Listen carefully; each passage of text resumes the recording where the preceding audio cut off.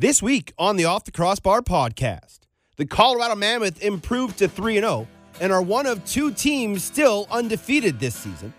One game separates first through fifth in the NLL East Division. The Vancouver Stealth and Rochester Nighthawks felt the full effects of an East Coast storm over the weekend, and Jeff Snyder and Mitch Belisle impressed from the color commentary chair. All that and more on OTCB.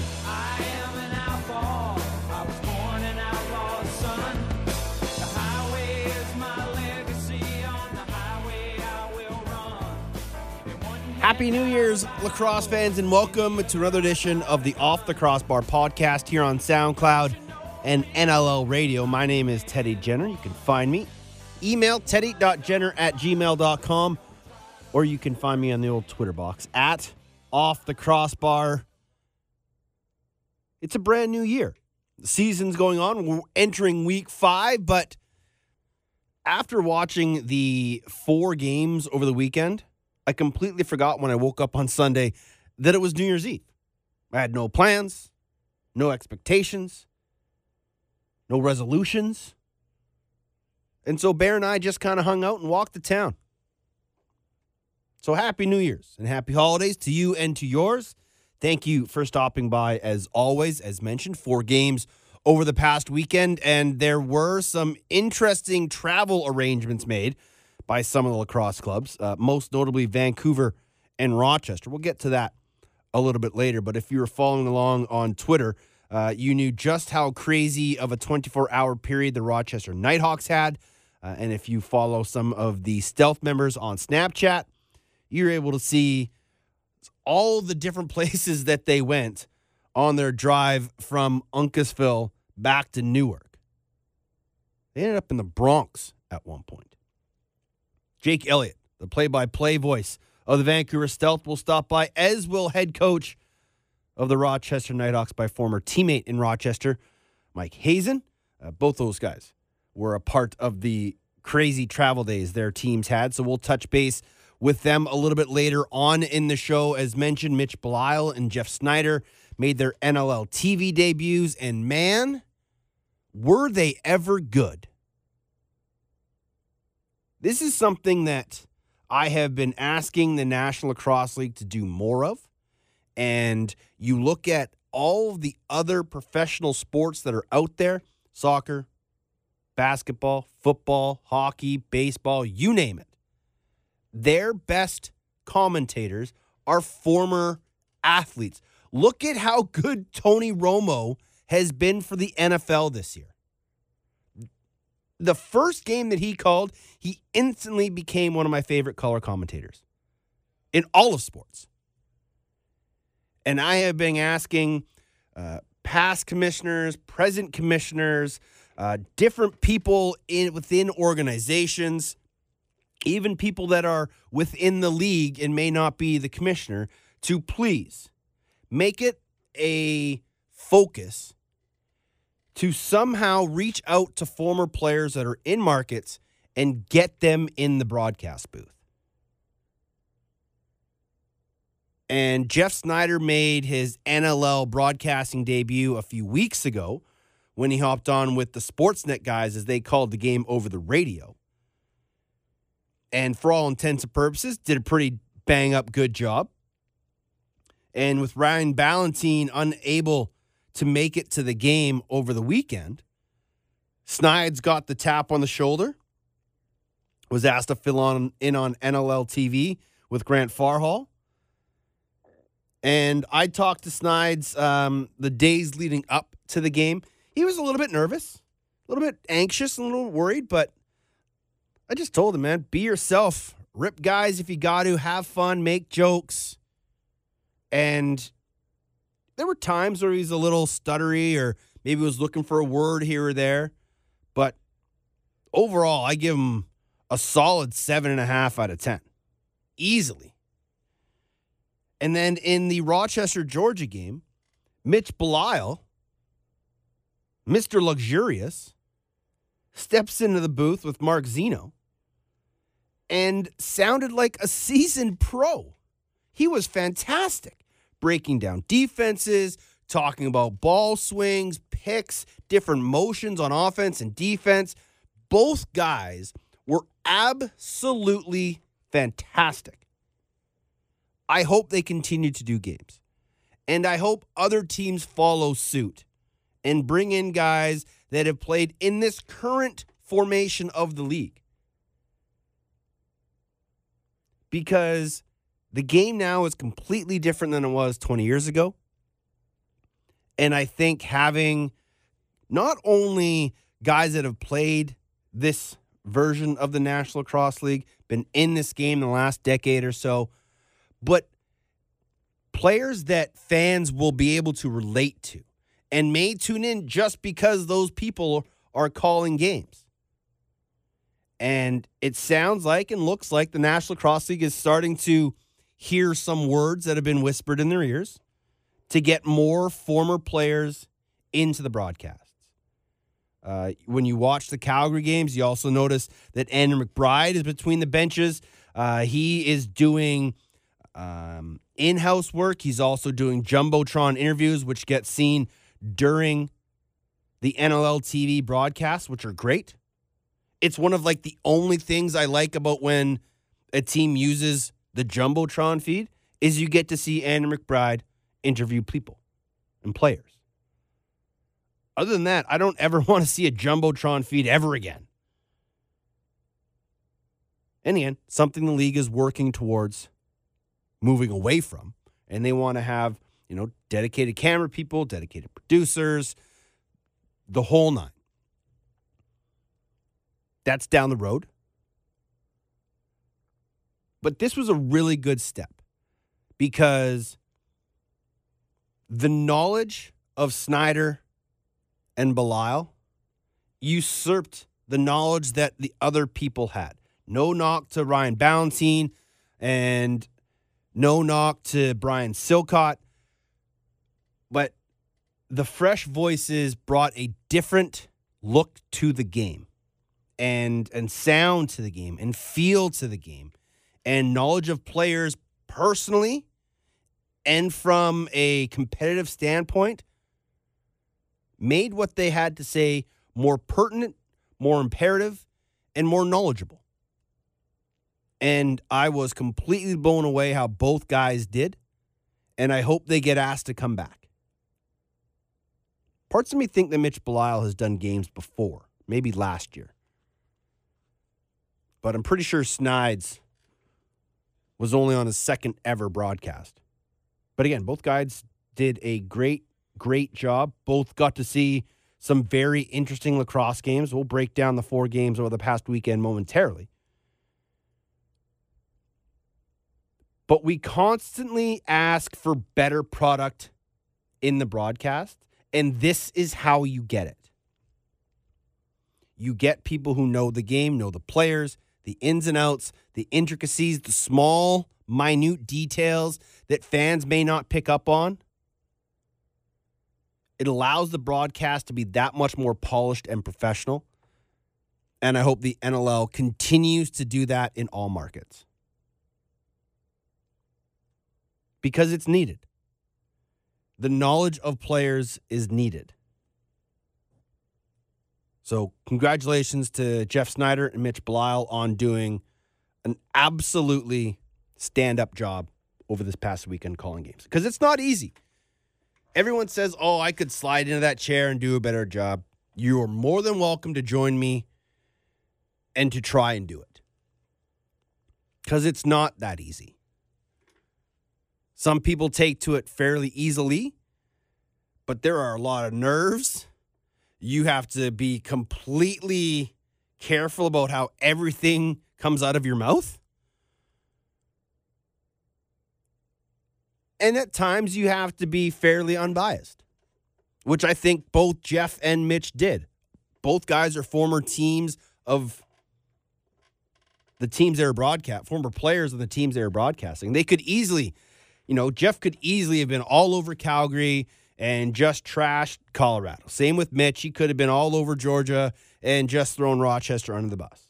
But they didn't. They were professional. They were succinct. They were poignant. And Just a bang-up job. I couldn't have been happier to hear both of their calls and to see what they did, because it was so refreshing to listen to. So, again, kudos to those guys. Jeff got to call the Colorado-Calgary game. The Mammoth coming away with an 11-7 victory. They improve to 3-0, and one of the best starts in team history, especially over the last 5 or 6 years. They are atop the West, one game or a half a game ahead of the Saskatchewan Rush, who are also 2-0.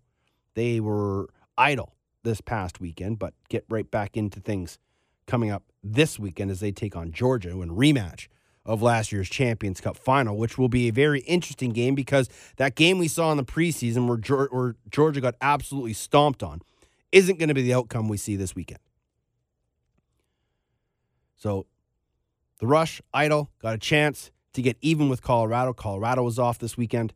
But again, that 11-7 victory over Calgary, and what a game it was between those two teams, because they are two teams that always like to battle back and forth, and they have a fantastic rivalry, and they have a lot of history against each other.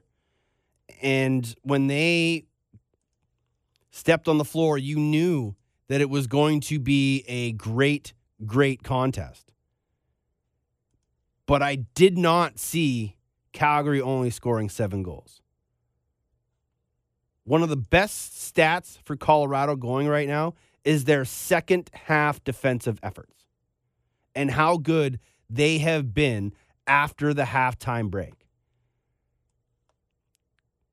At the half, Colorado is pretty much even goals for and against. They're 17-14 in the first half. The second half, they are 23-12. That's plus 11 in the second half of games. And that is what's allowing them to win the way they're winning. Look at the Vancouver game. They were kind of slow coming out of the gates. They stumbled a bit in the second half, but as soon as they got to the break, refreshed themselves, and came out, they found that extra gear. They did the same thing to Georgia 2 weeks ago, and they did the exact same to Calgary this past weekend. Strangely enough, their 3 first quarters have all been tied, which is crazy. 8-8 over the first 3 quarters. And then after that, they just kind of seem to find another gear, and that is all due in part to the system that Pat Coyle is running, along with Chris Gill and Dan Stroop. And everyone thought that this was going to be a team that struggled, not just defensively with the loss of Coates and Holding, but offensively too, because a lot of people felt that Callum Crawford and Ryan Benesh were different players, and Benesh wasn't as good as Crawford, and that Crawford was going to be sorely missed. Well, as I tweeted out on Friday night, that for those of you that think Colorado lost that deal, which ended up being Bouquet and Crawford for Benny, I really hope you can go back and watch that game. And actually watch all 3 games and look and just watch and focus on Ryan Benesh. The work effort he puts on the floor every time he steps on the floor is, I don't want to say emphatic, but it's impactful. And it's inspiring. And what it causes everybody to follow. He's fighting for loose balls. He's on the loose ball team. He's creating scoring opportunities off faceoffs. He's getting second and third resets for his team. And he is being so unselfish that it's contagious through that whole offense. The pass that Jacob Rouet threw to Eli McLaughlin for Eli's first goal, most guys are going to take that shot. But Rooster could have taken it, saw Eli on the backside, and made that pass. And that just goes from Noble and Benny all the way down. But on the back end, and I tweeted this a few weeks ago, that everyone talked about the loss of Coates and Holding were going to hurt this club. Well, Dan Carey was adamant, yes, their loss is going to hurt us, but it's going to allow other players to step up and rise to the occasion. And when you get Jordan Gillis, Bryce Sweeting, Taylor Stewart, Timmy Edwards, some of these younger guys that don't play a lot of minutes in years past or for other teams, they're playing massive, massive minutes. Late in that Georgia game, they had Stewart, Sweeting, Gillis all out on the floor during the last minute. And that's how much faith they have in these young guys. And everybody is pulling on the rope the same direction. Plus, you got Dylan Wardenette playing unconscious. But this is a Colorado team that is playing with a purpose and playing together, and it's been great to watch. And unfortunately for Calgary, they just couldn't get anything going. 2 goals in the first, 2 goals in the second, nothing in the third, and 3 goals in the fourth. And when you're shutting Curtis Dixon down, and you're only allowing Dane Doby 1 goal, Zach Currier didn't get anything, only went 1 for 2 on draws. Tyler Burton took most of them. But for Calgary, this is a team that is struggling to find its identity. They are a team that is, fairly unchanged over the 4 or 5 last few seasons. They're bringing in fresh faces through the draft and free agents. But this is a core group of guys that have been together for quite some time. But it's the others, and they're trying to figure out where they fit.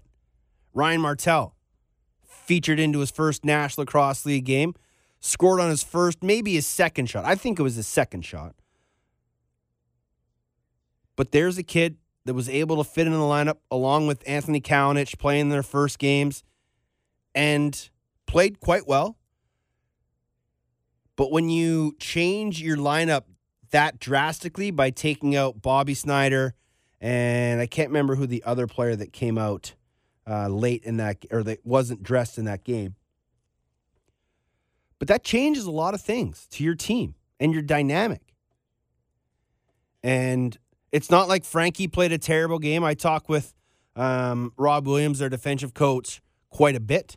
And I was surprised that Colorado had taken all 3 stars in that game. Side note, they've taken all 3 stars in all 3 of their games. But I truly think that Frankie Chiliano made 42 saves on 52 shots, probably was deserving of a star. He kept them in that game. He didn't get a lot of help from his offense. Credit the Mammoth defense. But his team needs to be better.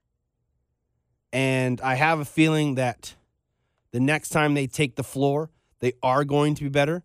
And that just happens to be Saturday in Buffalo, which is going to be a massive game for both teams, Calgary and Buffalo, both at 1-2, and would like to right the ship, as it were, because Buffalo, the next team we're going to talk about, felt it on the chin the other night against Toronto.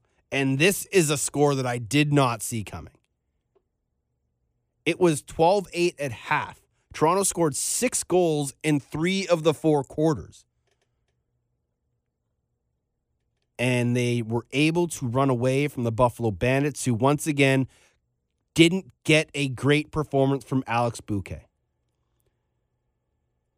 He lasted just over 16 minutes, gave up 7 goals on 15 shots, and gave way to Zach Higgins, who gave up 12 goals on 45 shots. But with David DeRuscio still on the IR, Alex Bouquet is going to have to find some sort of form pretty darn quick, or they might be making a phone call to bring Anthony Cosmo out of retirement. I'm still a fan of Bouquet. I like his game. Teams have just been absolutely lighting him up in the past couple weeks. And his numbers aren't very good right now. He's usually a pretty decent goaltender. His highest goals against in Colorado was 2 years ago when he was a 12.9. His lowest was his first year where he was a 9.36. In 3 games in Buffalo, 15.91 and a terrible .719 save percentage. That, my friends, will not win you many lacrosse games. And for the Buffalo Bandits, they're going to have to start winning games because this is a club that is in the tougher Eastern Division with the talent that's out there. They are going to need to find a way to start winning some games. They're at home. Their next 2 contests against Calgary and Vancouver, which could be a good thing for them. Get away from playing Eastern Conference teams. 2 games at home in front of the Banditland crowd at KeyBank. And maybe, just maybe, they can start to turn this thing around. They're averaging 12 goals per game or so. Offensively, that's okay. But their last 2 games, they've given up 20 plus. And that won't win you any games. But you have to give a lot of credit to the Toronto Rock in that contest. They finally were able to find their form offensively. And that's a good thing. You know, Hellier had 6. Jonesy had 9. Schreiber had 7. There's your 3 big guns. You know, you look to Brett Hickey to be one of your point producers. He only had 4, but that's okay. Dan Craig, the rookie, probably scored one of the nicest first goals I've ever seen since Ryan Lee. Chipped in with 4 points. They need Schreiber to step up. He had his best game of the season to date. And everybody on that Rock roster chipped in. Rosie made 39 saves on 52 shots. He looked pretty steady. There are times, though, and this is very noticeable on game film when you go back and watch, that there are times when Nick Rose just, and I'm not saying he gives up, he just knows he's beat. Oftentimes there when an outside shooter winds up for a shot and Rosie comes to the top of his crease and he's solid and he's steadfast and he's tall and he's looking to break that or stop that shot. And all of a sudden the ball goes flying past over his shoulder to either a guy in the backside or a guy directly behind the net who's going for the alley-oop dunk. And he just knows he's not going to get there. And at times he kind of looks defeated and he's like, it's that oh crap moment where he's ready for the shot, he's ready, and all of a sudden it goes flying past him and he doesn't hear it hit the boards. He knows someone's dunking it in his net. So I think that's something that I know Toronto would like to shore up, try to find a way to limit those passes and keep guys closed off, especially when outside shooters are winding up. But this is a Rock team that's going to welcome, or that's going to travel west this week to take on the Vancouver Stealth. And an opportunity for Toronto to climb back into a tie for first with New England and Rochester. Well, they would actually still be in third because they'd be 500 if they won. They'd still be a half game behind New England and Rochester. But an excellent opportunity for this club to make a statement on the road. They're 0-1 on the road this year.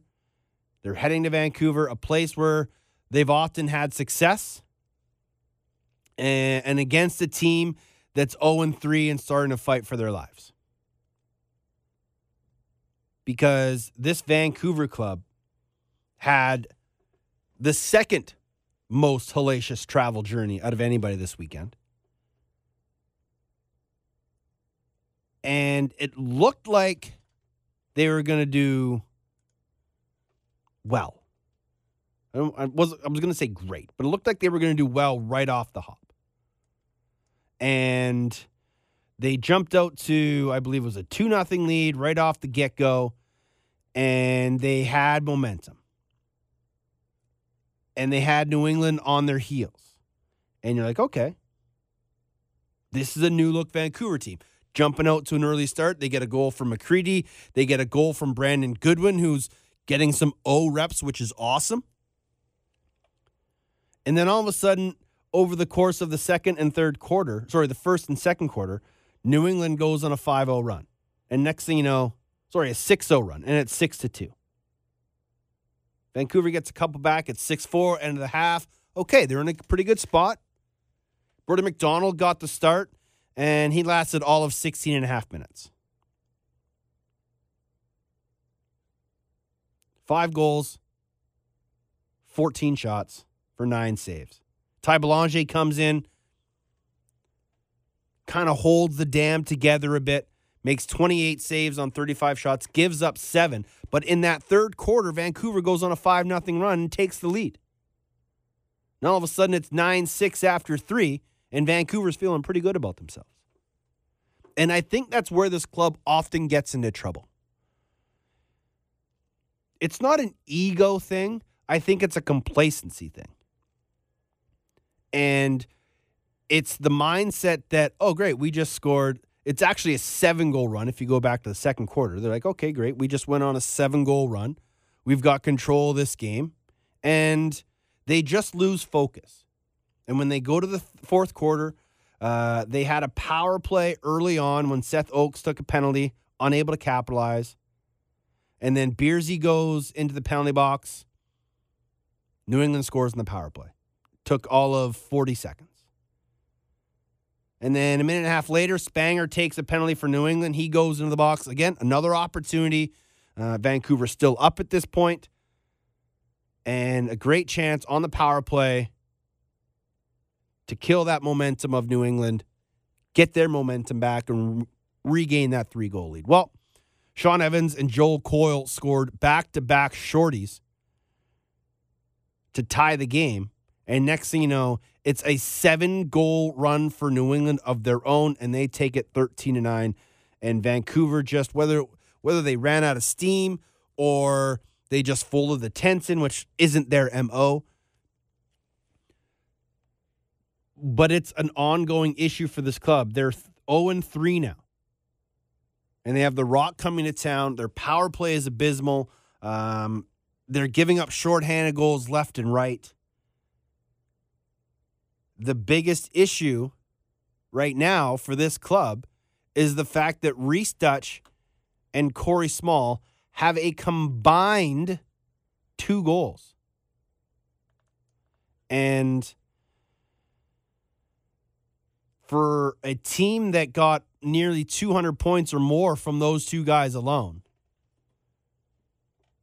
that's a tough way to start. Not having Logan Schuss due to work commitments hurt, but they only have 2 players in double digits in points. McCready's right there at 9, but after 3 games, to only have 2 guys in double digits, for as talented as that offense is, there's something missing. And I don't know what it is. It's not like, those shooters just magically lost their shooting touch. But it's going to be interesting to see how this team bounces back. I'm interested to see who they start, Ty Belanger or Brody McDonald. And also interested to see what lineup they put in. Cliff Smith saw his first action of the year, scored a goal. Brandon Goodwin's played in all 3 games, and he's chipped in 7 points. Brandon Clelland has been a nice surprise in transition. I know they'd love to get more out of Tony Malcolm. But again, I think in a West Division with 4 teams and where all but one make it, you can't afford to go too far down. A few years ago, Calgary went, 1-6 or 0-6 to start the year, and they still made the playoffs. So it is possible, but you don't want to keep digging that hole. So the Stealth come home to take on the Toronto Rock this weekend. That's the one of 3 games on the schedule. And the only other game we haven't talked about is the Rochester, Georgia game.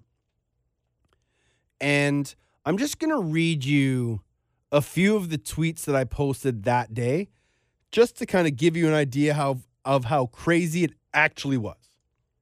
So, the Nighthawks were supposed to fly out Friday.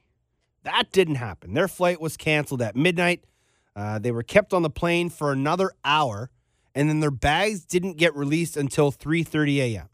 So, they're all in the Toronto airport.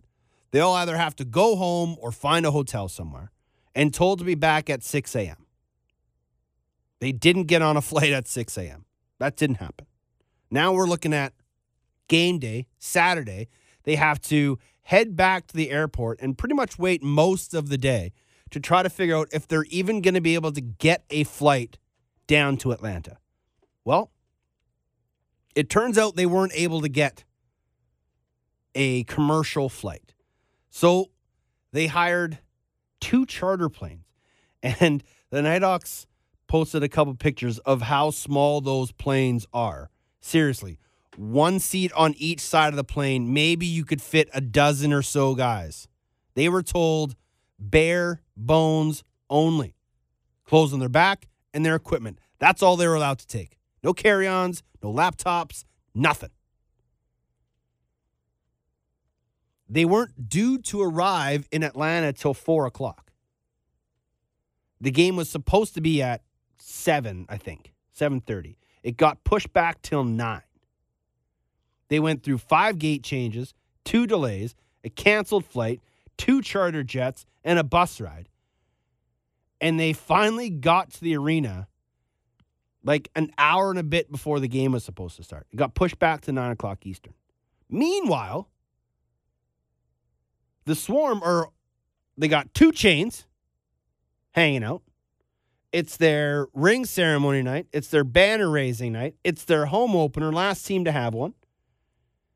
And now they just got to wait and wait and wait and wait and wait and wait and wait.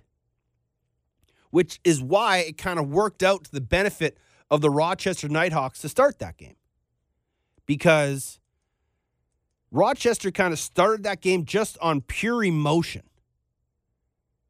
And when you're playing in a game, and it's, like I said, you have traveled all day long. You've been sitting in airports and on planes and in buses, and you're literally driven right to the rink. No time for walk around, no time for game film. Let's just go and play.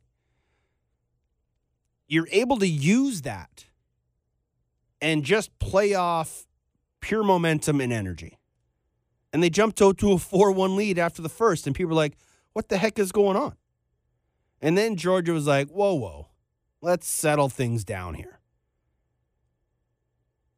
And they end up outscoring Rochester 13-7 over the rest of the game to take it 14-11. It could have been worse had Georgia not gone 1 for 8 on the power play. But a 7-goal second really flipped it, and that's when you could kind of see this Rochester team they just didn't have the legs. They tried, and they battled, and they did everything they could to get themselves back in that game. They just couldn't. And if they would have won that game, it probably would have been the gutsiest win I've seen in this league in a long time. And you have to give credit to Mike Hazen and his staff for all that they did. But that was just a tough loss and a grueling 24 hours for this Rochester Nighthawks club. And so we caught up with head coach Mike Hazen earlier on Tuesday just to talk about how crazy everything was. But our conversation started just focusing on the relationship between the coaching staff, their relationship with being former Nighthawks, and how they bring that mindset of team and family into the players and give it to that team to help them become a better team, especially after missing the playoffs last year. Yeah, I think it's a big factor of our success and hopefully where our success will lead to it as well. Is we kind of speak from experience a little bit. Actually, all of us do because we've worn that jersey, we've bled for the jersey, and we've done whatever was possible to make the jersey successful. And we're kind of relaying those same messages to this group here, and we have been, and so far so good. But like I say, obviously this league and this game has got so many ups and downs, but we're trending upwards right now and trending in the right direction, and hopefully we continue this momentum here. A nice start at 2-1. Obviously, the game in Georgia was a bit of an anomaly just because of everything that happened. How crazy! I remember you and I going through some crazy travels back in the day in Rochester. But was this the craziest and just weirdest 24 hours of travel you ever been through? Oh, most definitely. We've always kind of sat there joking about it afterwards. How we started counting what happened and when it happened, but most of the time it seemed like it was on our way home, never to a game. Where this one was it's just compounded. And the biggest part of it all, and the biggest was the downtime and not knowing where we were going. Again, because we were getting no answers from the airline itself. We were at that time frame where everybody else is really sleeping. So, we're just sitting and waiting, just watching time go by was the hardest point of the whole time. Was there ever any communication between yourselves and league that maybe postponing the game to another date or canceling it and moving it later on the season is an option? No, and I think it was kind of reiterated on both parts. We wanted to get there, and the league wanted us to get there.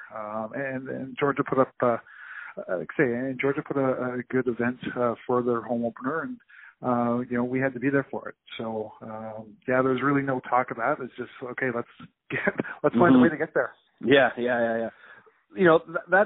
It was crazy how that game started. You guys kind of used momentum and just the built-up energy that you had to race out to a quick lead, kind of caught Georgia off guard. How did you see that game from a coach's perspective? Because obviously you had to be really impressed with the effort you guys put in. Yeah, most definitely, and that's like I say, and a day like that today, we kind of walked onto the floor saying, again, it's something we reiterate to these guys. It is about us. It's what we do. It's what we do away from the rink and at practice. But Saturday night was that into fruition because we had no prep time. We weren't, like I say, we were in an airport in an airplane for 24 hours before we got to the rink. So, like I say, you always get our shoot-arounds to go through a few things with Georgia and watch a little bit more game film and just sit in the room and talk about everything. But, we didn't really have that opportunity. So it was about us. And like I say, we stepped on the floor with some emotion and some fire in our belly because, again, what it took us to get there. And we wrote it as long as we possibly could. 14-11, a 3-goal loss. But like I said, you have to be impressed with the character your team showed. But let's start with Cody Jamieson. Obviously, coming back from injury, this time he took his time, made sure he was completely healthy, and he looks to be back to the Cody Jamieson of old. Yeah, most definitely. And I think if you still ask Jammer, he's still got more to give us, but he's been really good. And again, he took his time, and some of it was a bit of a struggle, I think, because he wants to be on the floor like any competitor does, right? Of course. And like I say, I'm a little biased here, but one of the greatest players in the game right now. We want him on the floor, but at the same time, we just had to make sure that he was going to be able to last. Again, with the season starting earlier, his timetables got shortened up a little bit, and we didn't want to push him.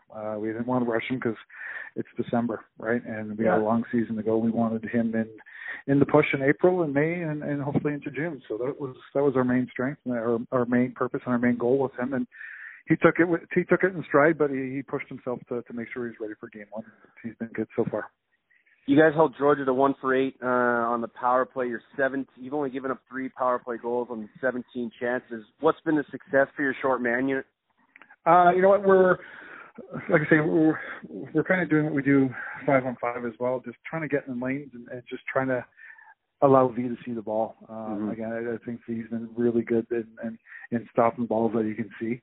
So again, we try to keep it as simple as we possibly can, to put it in a nutshell. But we also got lucky because there was 4 or 5 posts and crossbars that they banged off them. Yeah. And sometimes you got to be good to be lucky, I guess. But a game of inches, right? Because it could have been blown wide open. Absolutely. They would have had a few of those. Vino looks to be back to his old self after a bit of a tough year last year with you guys. He's a guy that just constantly comes to the rink as a professional and prepared, but do you notice a difference in him this year, maybe after last year where you guys didn't make the playoffs? Yeah, to a certain degree, and one thing with OV last year was like he had a lot of life-changing things happen to him with his birth of his baby girl and getting into a new routine, and it takes time. Like I say, it's life changes happen, and this is just a game. So we got to make sure his life and home is taken care of first, and sometimes there's a bit of an adjustment there. But again, but V's always given us opportunity to win. You even go back to last year, like we walked into the last weekend with an opportunity to make that playoff, and we fell a couple of goals short in the Friday game to Georgia. And I think a big reason for that last year was V. He had a down year, but he played really well in front of the group we had. This is a team that knows that it's a different team than last year. It feels different. It looks different. Your young guys are producing. What do you like most about this group of guys, maybe compared to years past? You know what? Again, I think we got a really good mix that we haven't had. I don't think really ever. We've been really veteran based, and this year we got a good veteran base that we trust to relay our messages, and we got a good young core that's buying in and doing what we're asking and doing what the veterans are doing as well with them. So it's meshing well right now. Again, but we're 5 weeks into the season. We got 3 games under our belt, and we got 15 more to go. So we got a long way to go. But so far we're in the right. We think we're on the right path. We just got to improve week to week. You guys get this week off before taking on the Toronto Rock. What's the focus for you guys for your midweek practice coming up and a weekend off? Actually, we're going to take this whole week off. Nice. The travel actually kind of worked out with the travel we had, but again, playing on the both holiday weekends, we felt we needed to get the guys some family time because we'll be in for a bit of a stretch here, and so again, we're a little bit banged up. We're awfully tired from the weekend. This bye week for us is going to come at a good time, and like I say, we'll hit the video with the guys, have a few conversations with them from here till next week, and then get focused and get ready for Toronto. Hazer, my friend, it's always a pleasure catching up. Congratulations on a great start to the season. Happy New Year's, and we'll talk to you soon, my friend. Teddy, I appreciate it. Thank you very much, bud. Head coach Mike Hazen of the Rochester Nighthawks. His team sits at 2-1 after losing to the Georgia Swarm 14-11 on Saturday. They are now tied with New England for first in the East, followed by Toronto, Buffalo, and Georgia, all at 1-2. And that whole Eastern Division separated by just one game. So, as expected, the East, very tight. The West, still pretty tight. Colorado has 3 wins. Saskatchewan has 2. They're both undefeated. Saskatchewan a half game back. Then you have Calgary at 1-2, 2 games back of Colorado, and Vancouver 3 games back because they fell to 0-3 this past weekend. And I think things are going to get interesting every single week as this season moves along. We've seen 24-goal nights. We've seen 7-goal games. We've seen everything in between. We've even seen a few scraps. I saw Jordan Durston punching Nick Rose in the head. And then Chown Rogers jumped on.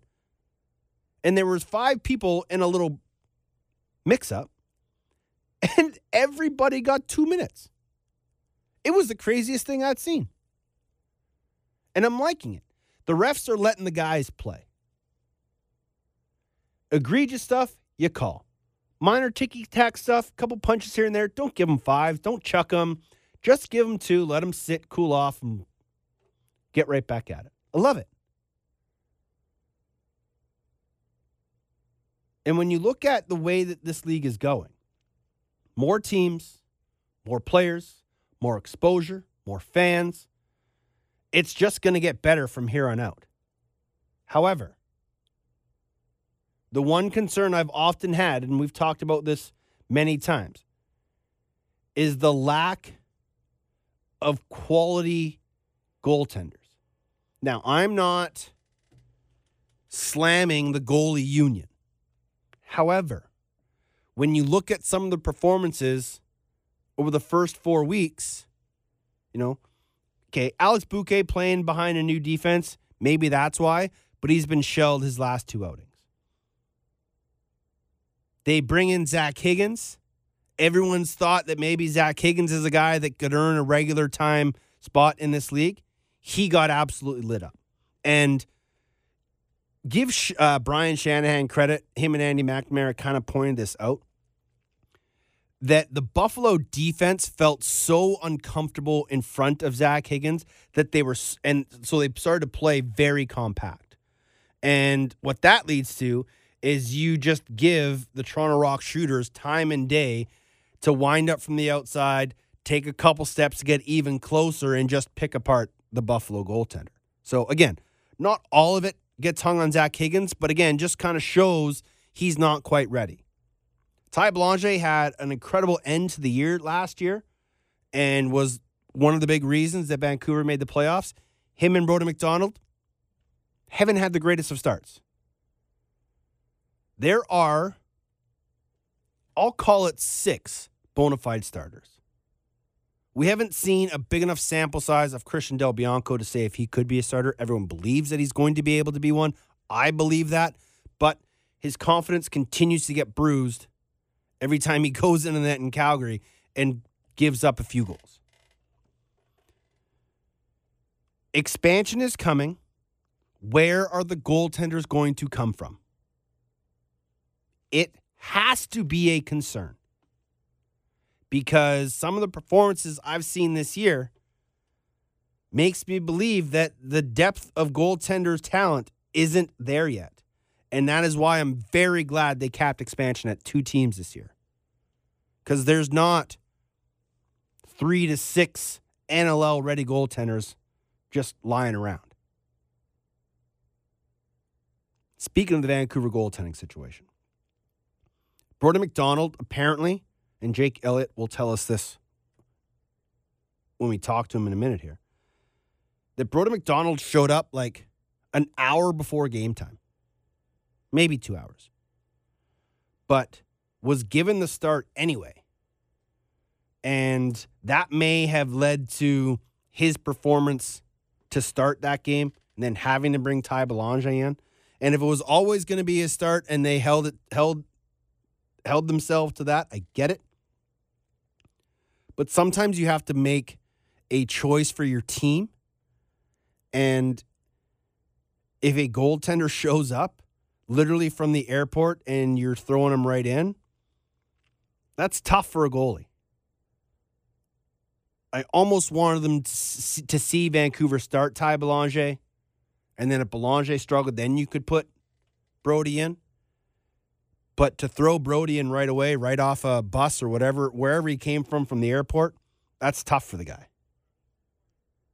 But Jake Elliott has been witness to it all, and he was witness to a crazy, crazy road trip that the Vancouver Stealth had, traveling from Vancouver all the way to Uncasville, Connecticut, and all points in between.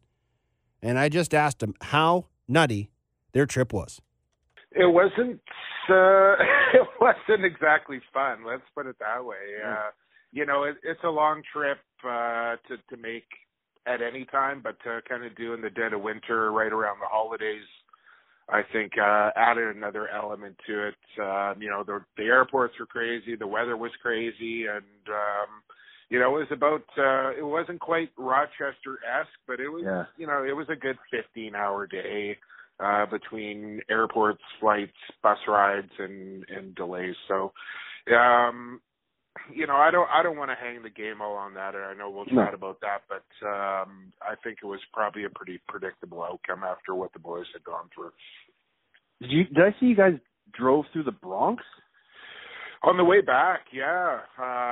Linzer had his Snapchat blazing through there. There was some real cool shots. The sun was kind of a blazing red that I've never seen before, and we got to go across the Hudson and through the Bronx. It was an interesting road trip, but like I said, it was a 3-hour bus ride. Well, it should have been about a 3-hour bus ride from Mohegan Sun back to Newark, but I ended up taking close to 5, maybe 5.5 with the weather, and that's with having we had a bus driver like I'd never seen before.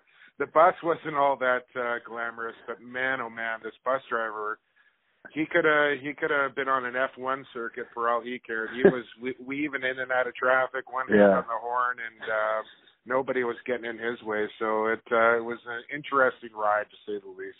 Did you at least have some movies on the bus? No, we were lucky to get heat for a portion of it. To be quite honest with you, it was like I said, we battled some elements, but you know, you never want to chalk that up to an excuse. But it was nice to put that one behind us. Although we are headed to Buffalo in just over a week's time. When we know the weather in Buffalo is as unpredictable as anything. Yeah. Let's go back to that New England game. It was 6-4 at the half. You guys come out guns a-blazing, probably one of your best quarters of the year, outscoring them 5-0. You looked like you had taken control of that game. What was the change, and what did you like about the third quarter compared to the fourth quarter? Well, they were running. You know, they ran a lot. Their transition game, I think they got one out of Fournier. They got one out of Smith. They got one out of McFedrich. So, you know, their transition game really came to life, and I really like that. Ty Belanger, I think, at one point stopped 17 or 18 shot. I think he let the first shot in when he came into the game, and you kind of thought, oh, no. And then he just caught fire, and we kind of saw glimpses of the Ty Belanger that we saw last year. So I thought that was a real positive sign. But yeah, you know, they get out to a 2-0 lead, and then it kind of goes sideways on them, and all of a sudden they're down 6-2, and you thought, oh man, this is going to be a long night. And then all of a sudden they go on a 7-goal run, and you thought, oh, you know, is this the time that they've turned the corner here? And then, like I said, man, you know, literally Brodie McDonald and Cody Tyker walked into the arena as the bus was pulling into the arena, and they had gone, you know, from Vernon down to Vancouver. They missed their connector, so they had to go to Toronto on a red eye and then fly into Hartford. I think they had a car service get them to the Mohegan Sun, and they literally, you know, like walked in for warm up. Yeah. You know, Reese Dutch's bag didn't show up. Jamie Batley's bag didn't show up. Thomas Hogarth got completely snowed into Halifax and couldn't even make the trip. So, you know, I think he was predicted to play in that game and didn't even make it to Mohegan Sun. So I had my own issues. I literally, you know, I set up my gear because I had some problems there the previous year. So I had all of my gear set up. So I was there a good 2 hours before the game and couldn't connect to the internet. I, you know, had IT on the line. I had all sorts of people kind of trying to come up and help me, and literally got connected back to the radio station as the second anthem was playing. I was set to call the game on a hardline phone, which I did in Colorado last year. Which you know, I was steaming, man. You know what I'm like when I get riled up, and I was ready just to drive somebody through a wall. So it literally got connected. I don't know what. I guess there was some sort of crushed cable underneath the ground. Yeah. And they finally figured out where the problem was coming from and rerouted it all. So, you know, I got to give them some props for actually getting it done. But, you know, I ran up and down the stairs about 12 times. I was in a froth, and it was just, it was a crazy weekend. But, you know, to get back to it, you know, the fourth quarter, man, they had a 9-6 lead, and I think that they had a power play and a chance to kind of salt that one. And instead of getting the power play goal, they end up giving up 2 shorthanded goals, which has been a real, you know, it's become a serious issue for them. I think they've given up 6 shorthanded goals in 3 games, and that was really the turning point. You could kind of see it on the bench, heads start to drop, and it was like, oh, here we go. And 7-0 for New England in the fourth quarter, and you know, Vancouver held them off the score sheet for close to 30 minutes of play. Yeah. But I really, you know, like after everything they went through, I think, you know, that the air just came out of the tires and the gas tank was empty. And like I said, probably pretty predictable that they just kind of ran out of gas in the end of that thing and just couldn't hang on to it. So it was a tough loss, tough weekend, and a long weekend to go along with it with the travel. Yeah, these two stats kind of go hand in hand. 6 shorthanded goals against, and the offense on the power plays only scored 1 of 12 chances. What's the easier fix? Getting the power play going or shoring up those shorties? Well, I think they go hand in hand, right? Because when you're scoring power play goals, you can't give up shorthanded goals. So it's twofold, right? It's you know, and I'm not going to hang it all on Corey Small and Reese Dutch, but to have one goal apiece between them after 3 games isn't good enough, and they know it. Everybody else knows it, and part of that is getting the power play going, and it's when they're not scoring, goaltenders are making saves, and then guys get frustrated, and next thing you know, they're kind of jogging off the floor, and the other team's pouring up the floor and not giving the defense a chance to get out, and it's transition going back the other way, and it's shorthanded breakaways, and that's not what you want to be doing, right? If you put the ball in the back of the goal, then you're not on the man advantage. They're not shorthanded, and you don't have to worry about getting off the floor in a hurry to get your defense out there. So it's a big combination of everything, but I guess the bright side of it all is that it's easily correctable, right? It's just bearing down on your chances. And I was talking to Reese Dutch in the airport on the way home, and then he kind of looked at me and goes, what is it, Jumbo? He goes, these are shots that I'm taking that have gone in for me my whole career.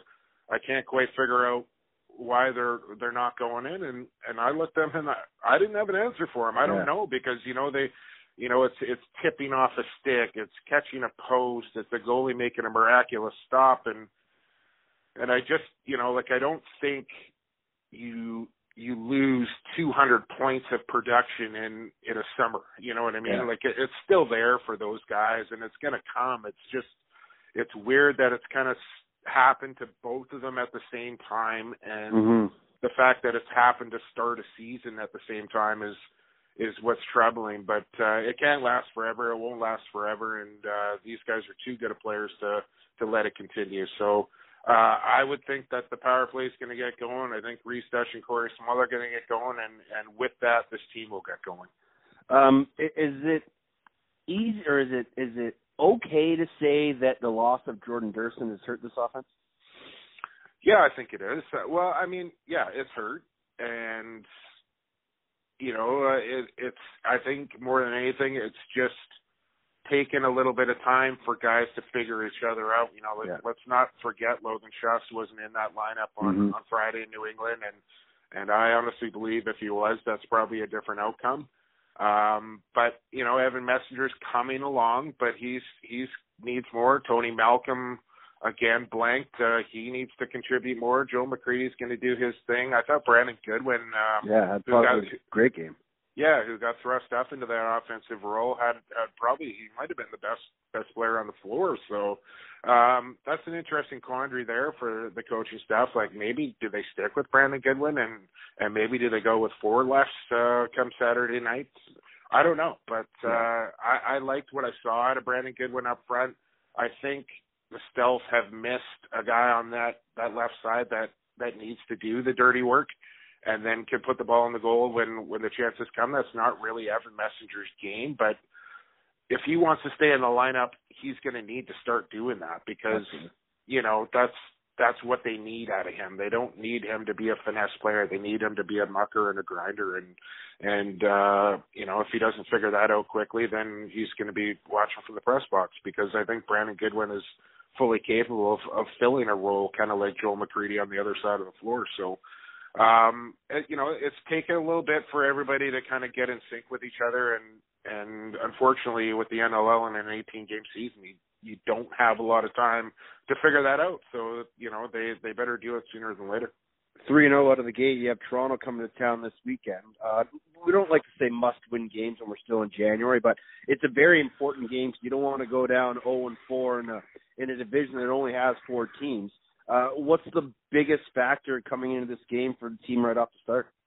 Yeah, well, I think, you said 3-0. I wish it was 3-0. Sorry, 0-3, yeah. Yeah, no, Toronto gets a pretty big win. It looks like their offense found its legs against Buffalo last week, and I think you mentioned the word start, and for me, that's probably going to be the biggest thing for Vancouver, is the start. They have to come out of the gates and have to keep the crowd engaged and put Toronto on their heels and dictate the tempo and the style of play that they want to play at home. So I think the start is going to be the most crucial thing for them, and if they can get their legs under them early and get the crowd into it early, then they're going to be okay. And like I said, I think it's just a matter of time before the floodgates open for 10 and 15. Stealth take on the Rock this weekend. What's up on deck for Stealth Classified with you and good old Brad Challoner? Yeah, we're just actually discussing that right before you called. I think we will have the aforementioned Brandon Goodwin on the show because I think he deserves to talk about the performance that he had. And then I think we're going to try and maybe look at a little Toronto perspective on whether we got Hammer or maybe Shanny. I know I was just texting with Shanny. He's taking his daughter down to Louisville, and he's not sure he's going to be able to line it up. But hopefully we get some sort of Toronto perspective and see what's happening out east with those guys. And yeah, like you mentioned, must win, and I got asked the question: is New England a must win going 0-3? And listen, like, yes, it's important, and we got Toronto and Buffalo coming up, another two Eastern Division teams. So if it was two Western games coming up, then I would say, you need to win those games. With it being an Eastern team, I'm not quite ready to hit the must-win button yet. But you wanna get a win under your belt. You wanna start to feel positive. But with all that being said, like Calgary's one game ahead of the Stealth now. So we saw them a couple of years come out of the gates 1-6, and we're still able to make the playoffs. We saw New England start 0-3 last year and made the playoffs. So I'm not ready to hit the must-win button, but for sure Vancouver needs to get a win under the belt and start to point the ship in the right direction. Jumbo, it's always a pleasure catching up. Happy New Year, and have a great show Friday and a great call Saturday night. Yeah, appreciate it, man. Right back at you, and keep up the good work. There he is, Jake Elliott, play-by-play voice of the Vancouver Stealth on NLL TV and TSN 1410 in Vancouver alongside Brad Challoner. They also host Stealth Classified Friday nights on TSN 1410. We like to reach out to people from other teams, broadcasters, players, like to get them on the show, like to share the love. So Jumbo's been a longtime friend of the show, been around since the early days of the OTCB radio show back in the day. And I think he's one of the longest standing broadcasters in the National Lacrosse League, alongside Gertler and Ripper. He's got to be getting up there in games called. I don't think that's a stat they keep track of. Another stat the National Lacrosse League doesn't keep track of is blocked shots. And it is something that I'm pining for this league to start covering. And my good buddy Joe Keegs over at Moneyball Lax, it's actually Joe Keegan. Joe Keegs is his street name. But he runs Moneyball Lax, and he started taking stats, analytics, if you will, and he has done a great job in just breaking down the game. He and his cronies do a lot of work just going back and watching broadcasts and breaking down play by play, who made what pass, what kind of shot it was there a loose ball, on ball, off ball, transition, off a deke, whatever it may be.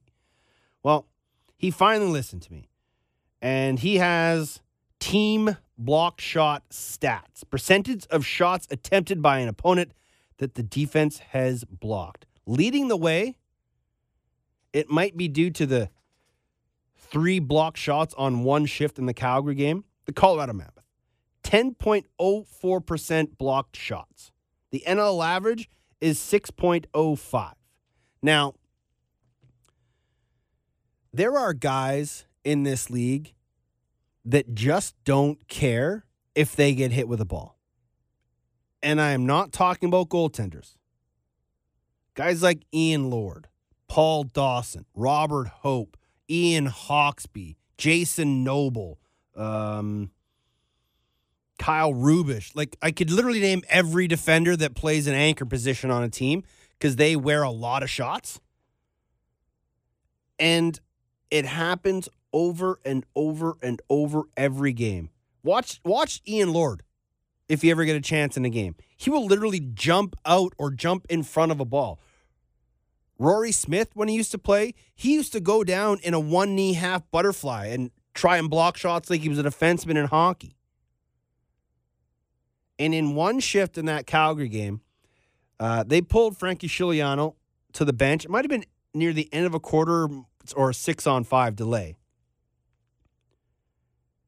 And Colorado blocked all 3 shot attempts that Calgary tried to put on Dylan Ward. None of them made him on net.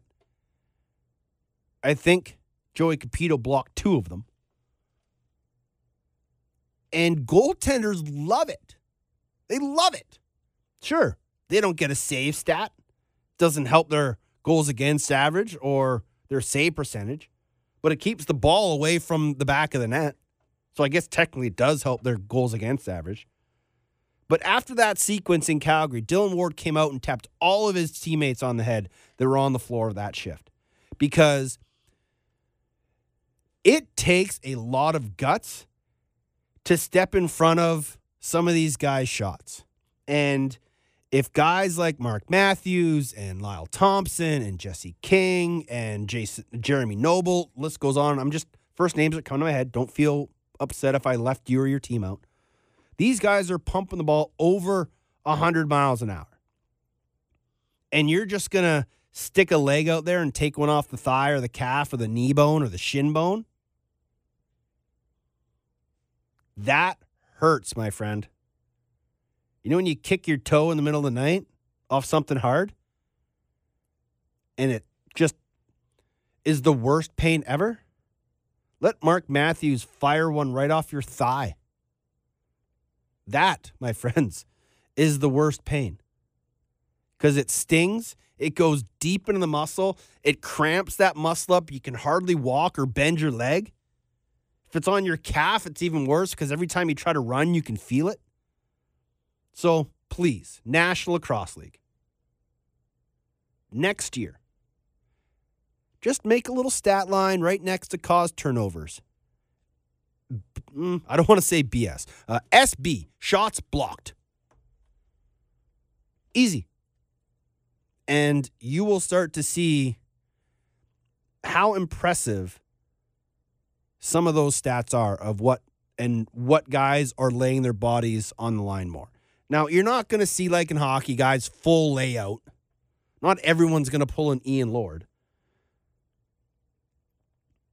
But I truly think that that's a stat line that should be rewarded for players because guys are doing it more and more. And I joked about Anthony Cosmo? No, it was Matt Vince. When Matt Vince moved into second all-time saves because Cosmo's already had it. Vino moved to second all-time, and I joked saying that he probably would have got there faster if guys like Paul Dawson and Ian Lord weren't blocking shots in front of him. He jokingly replied, yeah, absolutely. But he loves it. And goalies will always give a tap for a guy blocking a shot. So kudos to those guys, I almost said those dummies, who want to just willfully stand in front of shots because I would never do it. Field lacrosse goalies, you guys are a completely different breed. But D guys who will just, lean in. Like, the spot that wears it the most is short man when you're the crease guy and the ball's on your side of the floor. Oftentimes what will happen, I remember Pat Coyle used to do this all the time. What he would do is he would stand in between your line of vision and the near side post. So you couldn't shoot near side. And if you did, you had to shoot it right through him. Because what that does is not only does it deter you from shooting, because honestly, we have moral compasses in our head. And when you're firing a ball and if a guy's standing right in front of you, you often second guess yourself and change your shot. So that's one reason why they do it. 2, it's to take away that near side shot so the goaltender can focus on far side. So those guys who anchor the creases on the short man wear a lot of balls. Off the shin, off the shoulder, off the glove, whatever it may be. Takes a lot, man. So hopefully that stat will become something that the league focuses on next year. One other story before we get out of here, and this is a fallout story from the Mann Cup. A story was posted in the Peterborough Examiner right before the end of the year. And what had happened is that, as the report goes, the Peterborough Lakers were using their PR person, Anna Taylor. She was using her phone to use the Periscope app to stream parts of the game. Now, there is a clause in the media or the Man Cup agreement that there is only one broadcast provider, and that was this year, it was Play Full Screen, and that there were to be no other broadcasting of the games. So what Ann Taylor was doing is she was using the Periscope app and shooting chunks of the game so that fans back in Peterborough could watch. Now, of course, Play Full Screen was webcasting it, $10 a game. And a bunch of people tuned in and watched. Now, what the WLA contends is that the Lakers were actually streaming full games through the Periscope app. And they feel that they have legitimate argument. They have footage. They have evidence. But apparently, the CLA didn't want to believe any of that evidence. They didn't agree with the WLA's case. And so instead of getting the $11,766 and some odd cents that the WLA felt that they were shortchanged because people were able to tune into the Periscope app, they were given $500 because the Lakers rightfully agreed that they broke the broadcast agreement. To their argument, the Lakers said that they were only a combined 8 minutes and 30-odd seconds of Periscope footage. Well, the WLA contends that they have full games, that they were streaming games live, which broke the code or the agreement. In the end, the Lakers paid $500 for breaking the agreement, and then the Lakers sent $500 to the WLA so that the league could pay for the nets that were cut out from the nets at Queen's Park. Now, the Bellies and the WLA don't own those nets. Queen's Park Arena does. So the arena wanted to get reimbursed. Is it petty? Maybe. Do they have a case? Sure.